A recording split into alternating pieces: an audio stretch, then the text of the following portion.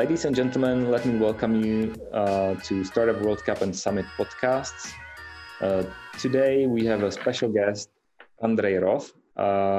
Andrej, I hope I pronounced your name correctly because you just tried my, which was Václav. Not quite sure about the surname though. The surname is easy. It's Roth. It's Roth, whichever the language. So in Romanian, it's a silent H, so just Roth.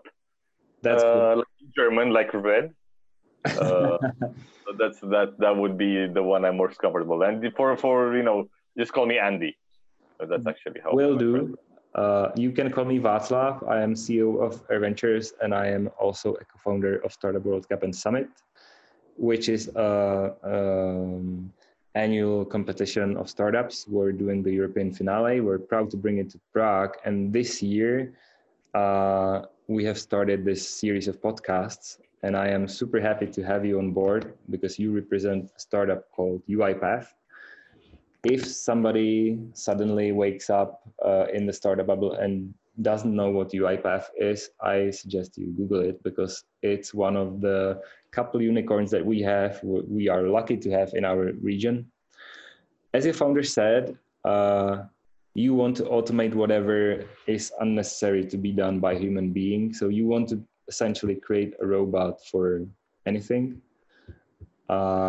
Maybe one interesting thing, the word robot was first created by brothers Čapek.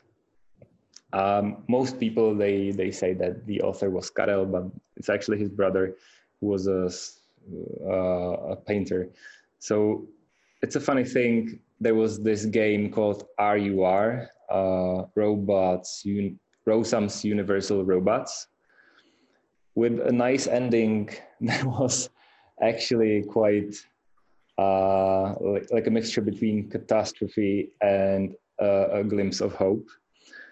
So I think and I hope that what UiPath is doing will end up with the hope rather than catastrophe. It looks like that because your valuation is skyrocketing. And I think that there are many things that can be automated, many things that bother us in our daily lives. And this is where you come to save us. So thank you for this. And we will maybe start with you as a person. Because, I mean, your life story, you described yourself before we started this startup as an earthling, but you are being humble, but what I think is that you are an earthling that is lucky enough to study in Berkeley. You are lucky enough to, be entrepreneur, and now you're lucky enough to be part of a very strategic team in UiPath, in one of the fastest growing companies we are lucky to have in our region. So maybe bring us through your life story and tell us a couple of funny things, because I know that you are a big fan of Monty Python as well. You who are listening to this podcast, you wouldn't appreciate what I am seeing now, because I am seeing this funny background with a silly walk, which is if you haven't seen that, you completely need to pause our talking and go to YouTube and Google silly walks, and then you will understand. So without further ado, I would like to give you a space to do the little intro in your personal life. What brought you to UiPath, and why do you love Monty Python and science fiction? Hi. So first of all, great to meet you, Václav, and thank you for the invite. It's really an honor, actually, and a pleasure to have this conversation, even what we started just before the record button. My life story. So I think you added the keyword there. It's lucky, and I think it's true. It's lucky. I had the opportunity to maybe be part of some of the greatest things that are happening. And I'm talking university in the US, or being, lucky to steer toward the technology facing career, right? And I think, that it's lucky. That's really important, because I always try to keep in mind that not everybody's had this fortune. So then we should, keep that in mind with anything we do. My life story. So I was born and raised in Romania, in Transylvania, in the city of Cluj. So I come from a very Central Eastern European background. So I always say that uh, my my national profile is, to use a joke, anything, any nation or country that moved through this region, somebody in my family found them cute. Um, so I am a combination of almost every nation and ethnicity that has ever been here. So I'm Romanian, Hungarian, Jewish, German, Gypsy. I have everything. So, and I take very big pride in that. And it's also, I think, one of the things that actually makes me who I am, and also makes me quite valuable to what I do, because I grew up with very different types of perspectives. But we'll get to that point maybe later. It's actually the thing is that you speak 6 languages. This is Andy. This is something. Well, I speak 6 languages, and but it's conversational versus professional. So I would say on the professional side, 4 with and then 2 languages enough to get around and to impress the girls. I was saying before, in a supermarket. I speak them, but I can't even take credit for that. Again, I speak Romanian. That's a very Romance language, right? Because of that, and because of in the early 90s when cable TV started showing up in Romania and I was growing up, we started having cable TV, but we didn't have Romania. Was fortunate to not actually have dubbed television. It was always subtitled. Mm-hmm. But at that point, there were no subtitles. It was just that satellite, right? So it was just a direct feed. So we had 2 choices. We had 2 choices: German or Italian. Italian was much easier. Hence, I picked up Italian by watching a lot of TV, right? Now, if you speak Romanian and Italian, which is easy, Spanish is a quite a logical thing to pick up on, right? So it's not so much a brilliant, the John Nash kind of intellectual capacity, but rather than a fortunate turn of events and the language the predisposition, if you will. And also probably the fact that I grew up with Romanian and Hungarian, which are very different languages. So I think, and I try to do that with my kids right now, to expose them as much as possible to multiple languages, because I think and I've been reading more of the summaries from very smart people rather than reading the books myself. I have to admit that, if you do this, the child's brain develops in a way that they're much easier to absorb new content and new languages. So yeah, that's the background, right? And there's also one unfair advantage. Most of the listeners maybe would not know, but Romanian language is really, really close to Latin. It actually sounds quite like Latin. I have to tell that the credit of this knowledge belongs to Flavia Barbat, my friend, who is also Romanian, and you might know her actually, might be part of your network. She's doing this conference, Rebels and Rulers, I believe, in Romania. So by the way, I can exchange your business cards later on. Okay, so it's really nice that you are mixing those, like, this variety of backgrounds, and this is a unique thing in Romania, and maybe it's one of the reasons why a country is growing lately in tech industry. You've been to different companies, and your background started with entrepreneurship, actually. So the first job, I would say, was entrepreneur, right? And then you got into corporations, and from corporations you got back to startup industry. So it's an interesting trajectory where different things were mixed. So can you tell us how was the transition from one world to another, and why do you think it's beneficial to sort of try to taste each of a different food on the table? Well, I think it depends on who you are and sort of how you work, right? For me, I've always wanted to try something new. I've always tried to find my own way rather than go on a beaten path, right? Doesn't mean I won't go on it, but it's to be a choice rather than a predetermined course of action. So Mhm.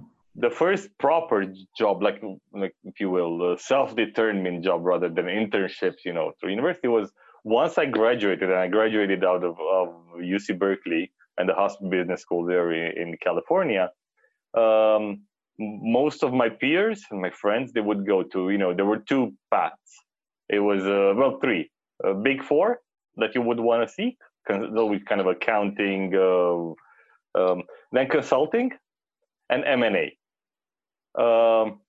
Big Four, no way. I don't want to be a bookkeeper. I didn't want to do it. It's very detailed oriented, and I'm not that person. You have to be very picky. M&A is way too much work for me. So my friends were telling me, "Oh, it's not that bad. I have a Sunday off a month." Nah, that's not really. I appreciate the honesty. You have a family, right? So So I said I don't really see the benefit. I hope that then you didn't refer to the free Saturday benefit. That you the free Saturday. Yeah. Yeah, exactly. So that and then consulting, yes, I wanted, but I don't know if I was good enough for like going for Bain or McKinsey or BCG, which I was striving for those three. So I don't know if I was not determined enough to go on that path. So this aside, even while I was in the US, I still had a very, very close relationship and sentimental, if you will, but also with a business lens towards tourism and towards Romania. And one thing that I saw at that time, and I was reading the various newspapers, and I had a good friend, this Russian friend from university, and her uncle was an investor in Silicon Valley, but also following world news. And he would always send me through Anna, through my friend, actually New York Times pages with some articles about Romanian tourism. And there was this count who actually has an amazing chateau called the Transylvania Castle. I think even their website is transylvaniacastle.com, which is an old house mansion from his old family that they got back after communism, which he turned into tourism. And I always looked at that tourism, that really authentic tourism, like heritage tourism, cultural tourism, as something that would really, could be something. So the first time I got out of university, I said, I want to start something in that direction. I found a co-founder, somebody on the other end of their career, so somebody later, a former consultant on the East Coast. We met at a Romanian community event, and we kind of were thinking the same thing.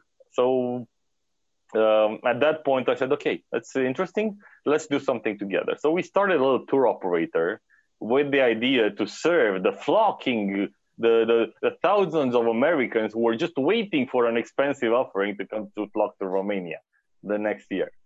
And that, as a friend of mine said later on, was a half of an MBA. That year of experience where we got 3 customers. Well, actually 1 customer, 3 people going to Romania. So MVP. Yes, you can call it MVP, but our Silicon Valley napkin showed $1 million in the first year. Right. It doesn't magically turn. Yeah. So that was my first thing, is trying to do this tourism. It was amazing. So actually, as an experience, was great. As a wake-up call, it was a little bit shocking. So I just say, like, my plans versus actually the reality, and not only about the market responding, but also my relationship with my co-founder, setting expectations. It was really, really a reality check for me. So a year later, we stopped that. I said, okay, this is not working out. And at that point for me that was sort of the most existential. What do I do now? And at that point, it was a bit of I'm not a religious person, but it was a bit of a very fortunate, lucky, right? I got called by a recruiter. I posted my resume on monster.com, and the recruiter saying, "Oh, we have a position for a financial analyst," and the phone wouldn't write, and Microsoft or something. And I said, "Oh, sure, whatever, anything goes, right? So you got into tech industry there. There was this. Apologies, my son is right here, so he just took a headset. No worries. Sending my regards.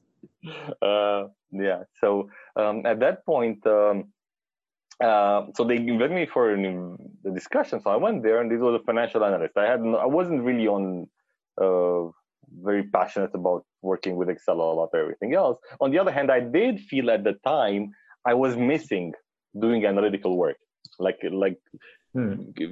heavy analytical lifting, mental lifting. I missed that. I do like that. So I like to play with models. So I might be the most complex thing was the sensitivity on how much they would give us for a tour and how many tour travelers we would have to compute sort of the right pricing. But that was the most complex thing I did there. So I got this invite, and it turned out it was Microsoft, and it was their Silicon Valley offices, and I went for the interview, and I had no experience, and they were looking for somebody with 2 to 4 years experience. But the recruiting manager had been to the same dorm I was in Berkeley. So he that kind of got me to the trust level. And I don't know if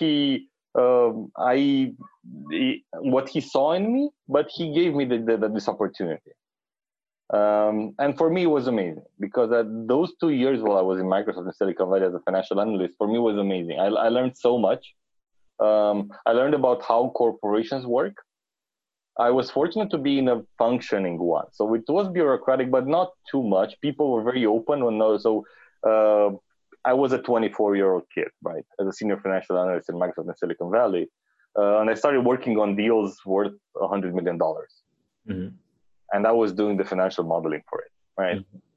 I started learning actually a lot of the real ins and outs of finance, of what of how actually that works, of forecasting, of building deals. So it was dealing with telecom. So I was dealing on the sales side. So this is like I was supporting deals, and this will circle back to my current role. Yeah, right. I was working with deals, and it was very interesting. It was telecom. I was working with the salespeople in Asia Pacific, in China, in Latin America, in all over Europe. So I would start my mornings with talking about deals in Europe with our Ireland team. Through the day, have fun with the Latin America team on those deals, and the evening at 5, the India, Singapore, Taiwan, China teams would come in and start working with them. It was really exciting. I really loved that part. And then about 2 years later, I actually got an opportunity because of this telecom exposure to go back to Romania for an upstart telecom at the time to build, video on demand and really cool stuff. So I came back to do business development in the telecom sector. That's sort of where I decided, it's a good opportunity to go back to Romania. And it wasn't I'm not gonna those patriotic shout outs. People say, "Oh, I sacrificed my personal being to go back to give to my country." No, it was a professional, rational choice. I grew professionally with this move because I came from a solid position in Microsoft to a leadership position in a company of 600 people. Right. So obviously financially you lose some, but the exposure that I got, it was just unbelievable. And another reality check, because this was fall 2008 and we were counting on so much money coming in, and that was financial crisis. So, and then 2 months later, we had to fire 1/3 of our staff. We end up selling, asset by asset the company, so we wouldn't actually go into default. So instead of me doing business development, I went back to doing finance and actually doing M&A work, trying to find the right investors and buyers for the company. And with that, I actually dealt with pretty much every startup, every investment. When I started talking to investment funds in the region, because these were the private equity funds at that time in the region, and they were mostly Poland, Czech Republic. So it was quite interesting for me. And after that, very quickly, I went to another role as we sold that. I went to another role as a CFO for a municipal infrastructure for telecoms. Again, more on the financing side. I was working to try to find structured financing for these project finance kind of work. And then after that, into 2013, I actually got into the IT world. And again, lucky, so I'm not going to put it. I was doing consulting at the time for other companies about management consulting and financial consulting. And my father actually had a software business, outsourcing software in Romania, out of California, which I never wanted to work for. And then at a certain point, they had a fallout with their local partner, and they were sort of becoming a leadership void. I was helping them with some financial stuff, but as a consulting purely. And then at a certain point, he asked me if I wanted to lead that office there. And, I realized I was actually doing, I was,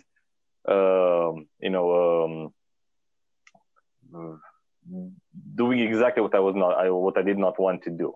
I didn't want to get a role because it was a family business, but I was refusing it because it was a family business.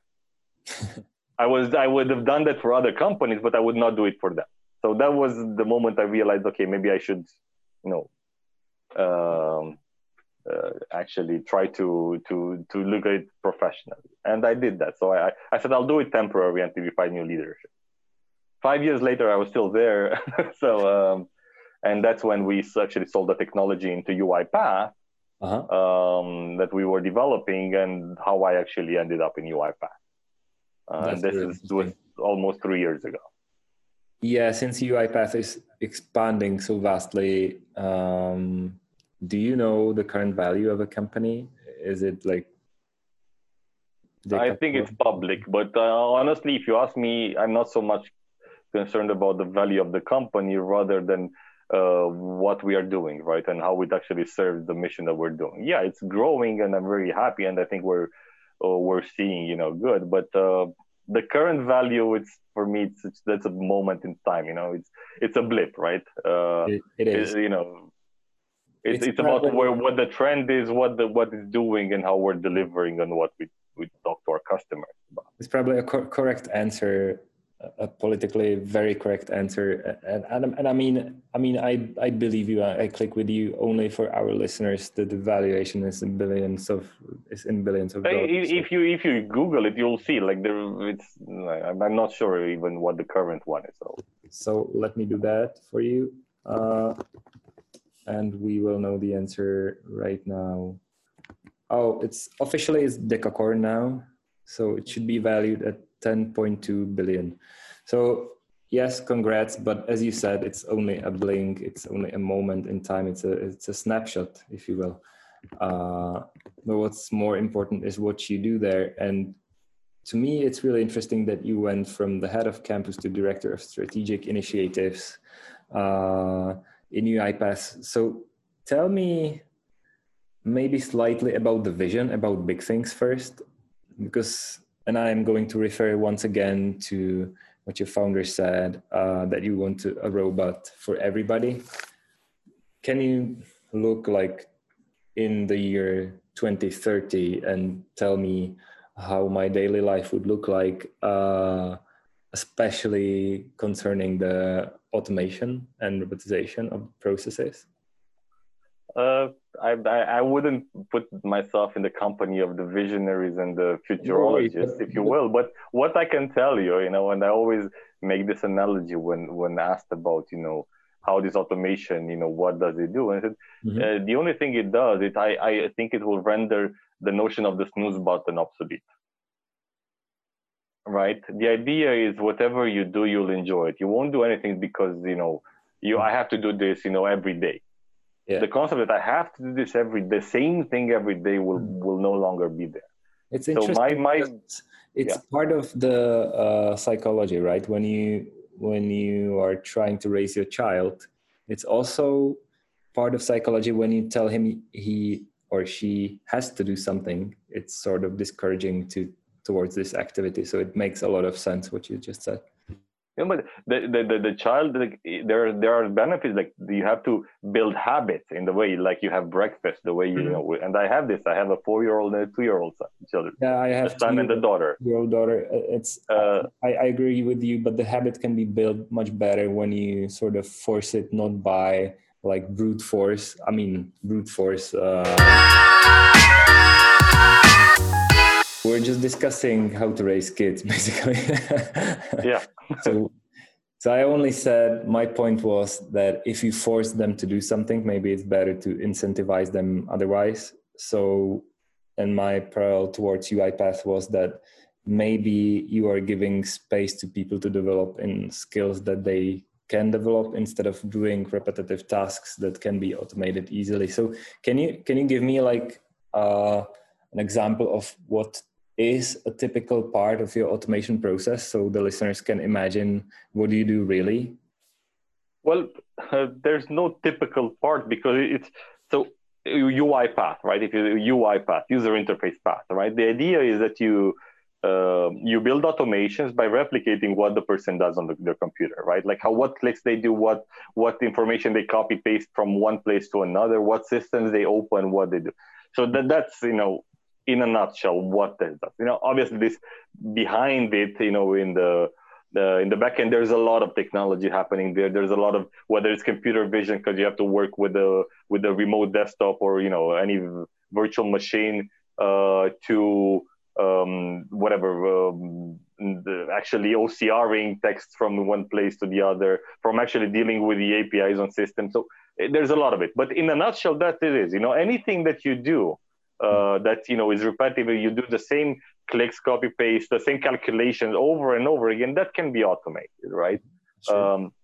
So high volume things that you do in high volume that are few exceptions and everything else, that can be automated. Now, obviously, as the automation scope increases, more and more things can be automated. There's decision making, there's AI, everything else that can go into this. Mm-hmm.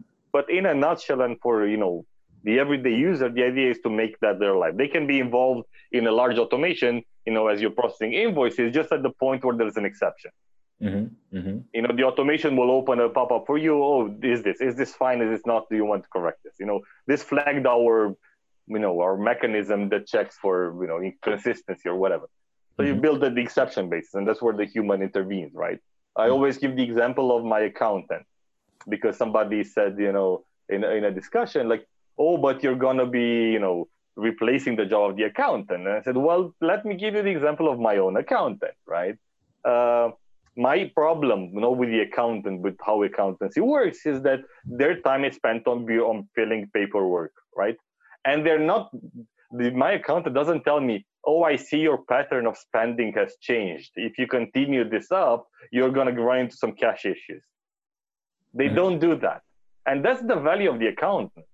So actually, it would enable my accountant to charge me a premium, because they're no longer a paper pusher to the state authorities, but rather than a value adder, somebody monitoring, understanding my patterns, understanding maybe, oh, did you know that there's, this tax incentive you can use, or there's this, you can actually hire somebody because you'll have an incentive to do so, right? It's about value added rather than just, being a toll booth operator. Mm-hmm. Mm-hmm. I agree. So can you, let me get back to my previous question. I mean, to the first question that I had regarding the bigger vision, like, can you maybe visualize what will happen in 10 years, like how this automation will look like in my daily life? And I know that you're not the CEO, but still you've been part of the strategic initiatives as its director. So I think you pretty much know where this all is heading, right? Well, I'll reference the vision of Daniel, our CEO, right? And his vision has been, and one of the things, it's been very crystal clear. Right? I want a robot for every person, right? That's sort of the mantra that's been guiding us. We want automation to be accessible not only to the developer, but to the business user, right? To the computer operator, right? And that really guides us. When you were saying, about how this will happen, we're doing this, or we're about responsibility, right? We're investing not only in the technology but also in the democratization of it. we had the first community program, like I mentioned you before, right? Anybody can download and use it for free, our technology. It's like any individual user can go and download and use it for free. We have an academy program where we have over 1 million people. Anybody can sign up and get those classes. They can go and get classes. They can go learn about our technology for free. Everything is free. We have programs, I think, with over 500 universities right now worldwide, where we have our PA classes, where we give all these materials for free. So it's about having, it's the vision, I would say, and obviously I'm not, is not that automation goes in every enterprise, but automation serves every worker, every person in the enterprise, and not only in the enterprise. It serves any person using a computer. I think that is I think the mantra and the substance of the robot for every person. Mm-hmm. How that will happen in 10 years from now, I don't want to be Bill Gates, and he's one of the smartest people around, but he said 640 kilobytes should be enough for everybody. So okay, so we will see if one robot will be enough for everybody, but thank you for this introduction. I think it was valuable. Let me maybe get back to community and entrepreneurship a bit, because I know that apart from your role in UiPath, you are giving back to society, to entrepreneurial society, not only in Romania. So can you give us a glimpse of what you're doing there and how people can get in touch with you and potentially discuss their business ideas and get help? Well, it's funny because actually right now, as we're recording this, we're in the middle of a program called the UiPath Automation Awards. The genesis of this is this, we obviously want to give back, and we do want to help other companies in the region. We do want to be part of building an ecosystem, but it's also very pragmatic reasons. A lot of people in UiPath do come from an entrepreneurial background, whether they had their own companies, they were working for startups, but very many are interested, so they want to support. So any people would get a lot of requests, ad hoc on various channels. Can you help me with this? Can you help me with this? Can you help me with this? And on many channels to many people, many to many, which is inefficient in this sense. Mm-hmm. So we said last year, because this is the second edition we're running right now, why don't we have a formal program to actually support startups and scale-ups and actually structure this help, right? And give everybody the opportunity, right? Not only people who know us directly. So we built this program called the UiPath Automation Award, mm-hmm. which obviously is catered to startups and scale-ups that serve an automation purpose, right? And it's a software automation as opposed to robots. It's not about mechanical factory line. But we left it, this is as much as we put guardrails on the scope. So we didn't go more than that. So we left people to, because you can automate so many different ways, various things. Right? So we've done this. This is the second edition. This year we've had about 250 companies actually came into the program.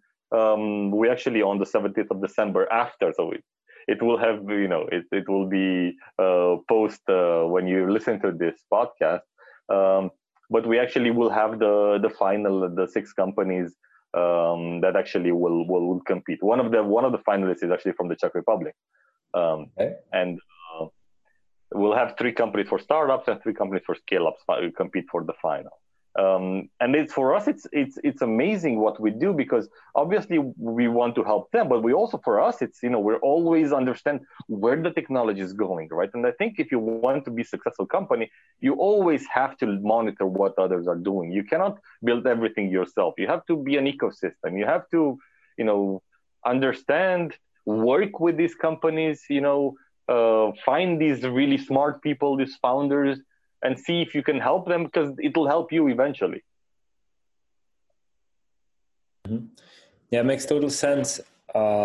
We've been discussing before we started recording this session, we've been discussing also some sort of a snowball effect that you're enabling in Romania and maybe in wider region.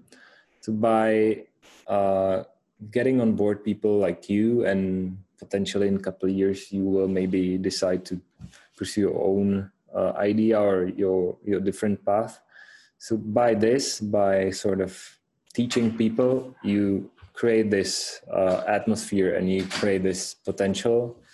Can you give me a little bit more about what do you think about this importance of a snowball effect, and how does it work in your company? How does it work in UiPath?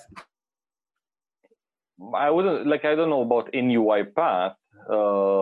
Obviously, excitement comes from success, and we've been very successful. Okay, but in the region, I think the CE, because I'm referring to this as the Central Eastern Europe region. I think we're starting to see success. We're starting to see some companies, but if you look at the propensity and the volume, the proportion, not just because like you don't want to, we're still early. So I think there's a lot of potential. On one hand, yes, individually, as more companies will be successful, more people will see examples of success close to them. So it's going to be, that's obviously, if you see somebody who's really had a tremendous success around you, you will want to replicate it. It is going to inspire you to try yourself, right? So that's for one hand. The risk, on the other hand, is that we've seen the success. You start expecting it to happen rather than work for it to happen. Oh, so now we should see the success. Let me just start my own company. Funding will come. It's not that. If you look at and I always give the examples of the ecosystem that are the champions, whether it's the US and Israel that I'm more familiar with, right? Their success is based on so many factors, and obviously one is people's propensity for risk and inspiration, but it's also a system that supports them, and supports them in an intelligent way. It's not only funding is a big part of it, but it's how you structure that funding and what do you aim with that funding, and I think that's important for that. But yeah, to your question, yes, I hope there will be a snowball success, but I think it's not. The snowball effect is an outcome of many things happening, right? It's not. The snowball effect won't be the only. Just with a snowball from seeing many people around you, you're not going to have all the success you want. We still need to do something, and I think large corporates like UiPath is becoming, right, as well as smaller organizations, or the investor world, or like your organization, they support this. We all play a role, and I think if we manage to build this, somewhat coherently with a healthy competition, even that will support it. That is a hopeful assumption, and I am with you on board. I hope that this will end up as a snowball. But maybe before we get there, what do you see as the biggest failures you see among startups in your region? Because when we're looking at startups, we mostly criticize that they're not too self-oriented. They are usually too much product-oriented, and there is not enough hunger, I would say. Paraphrase. I'm not that close to the startup world to be able to venture, and obviously I know more about what's happening in Romania. What I see now, on the other hand, like we've looked at hundreds of companies right now, so there's really solid technology, but many times what I've seen, many are just replicating the same model, right? And some of them, which is fair enough, the replication model does work, so I'm not saying. But you're right. I think they have to be more ambitious, and more ambitious is not saying I want to do this, but actually act on those ambitions, and that means getting out of their comfort zone. Like, get another co-founder with you that maybe has something you don't have. Search for an investor, and search for the right investor, not for the one that gives you most money. Mm-hmm. Right? Look at who really can help you with that vision. Take chances, right? You iterate, take chances, try this out, quickly try it out, see where it fails. If it doesn't, adapt quickly. These are the kind of things, rather than, although it's a natural tendency to be in love with your child, right? On the other hand, which is why it's so complicated, not a clear formula, you also have to persevere. Don't, believe in your vision. Believe, like UiPath, right? UiPath is a great success, but for 10 years, this was a company of 10 people, living month to month, quote unquote, right? Building, custom automation libraries for customers. It didn't have a clear product. Didn't have, they learned it. They continued. They gritted it out, right? So you have to also have that and understand it's not supposed to be a comfortable ride. Okay. It's not. I don't think it's for everybody. Yeah, it's not for everybody. That's true, and sometimes it's wrongly presented by media, and there's a mixture of definitions of what startups are actually and what are not. So this is what we're seeing in the media space. All right, thank you for sharing your point of view on startups and also a different perspective about your career and personal path and UiPath. But maybe let's end up with a couple of hints and tips and tricks. If you will, maybe a couple of movies and book tips from you. What are your favorite books that are a part of who you are now? And I know that you're a sci-fi fan, so as I am. Yeah, but I'm not gonna start with those because I know Dune is coming out as a film, so it's gonna be back on the top sellers. Okay. Catch-22 for me is an amazing book. It's it's one of the few books that I was reading in a park and I was just laughing out loud, literally on a bench.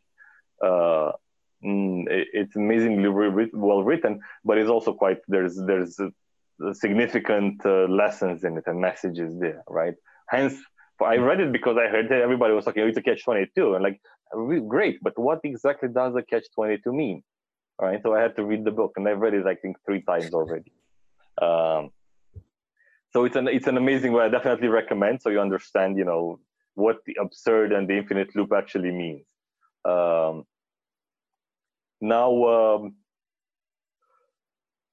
I also like, I don't like them, but I try to read. And I read a few years back a trilogy called Night, the Night, Dawn, Day trilogy from Elie Wiesel, who's a Holocaust survivor, which is a sheer description of the experience of their experience through the Holocaust. The trauma of the Holocaust we are familiar with. It's really good. But what even there is, to understand the randomness of survival sometimes, and how, and also it's a very interesting trilogy because the first one is autobiographic. The second one, they're not called autobiographic. It's called, he defined them, so he passed away a few years back, as fiction. But if you see, it's actually following the same character. And actually what it does, it shows you the genesis from being a victim to starting to become, how that impacts you as a human person and how that takes away from things. And, this is also the genesis of, to understand how people become who they become. What are those triggers? Another book that I actually really liked, and it's very similar to this, is called Shalimar the Clown from Salman Rushdie, which is actually the genesis of a suicide bomber, pretty much. It's a great person, a very smart child, everything in Kashmir, and how geopolitics and what's happening there pushes him to this brink. Right?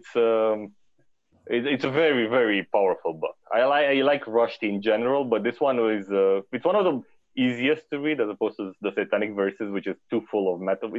It's amazing, but it's like the Master and Margarita, right? It's a metaphor in itself, the entire book. But this one is a little easier read, but it kind of rings closer to home, I think, into what's happening in the world right now. Sci-fi books, Arthur C. Clarke, I think Space Odyssey is. I would think that's the fundamental sci-fi, right? Because Dune for me is not a sci-fi. Dune for me is a book about political science, ecology, and religion and politics. Yeah, this is it, right?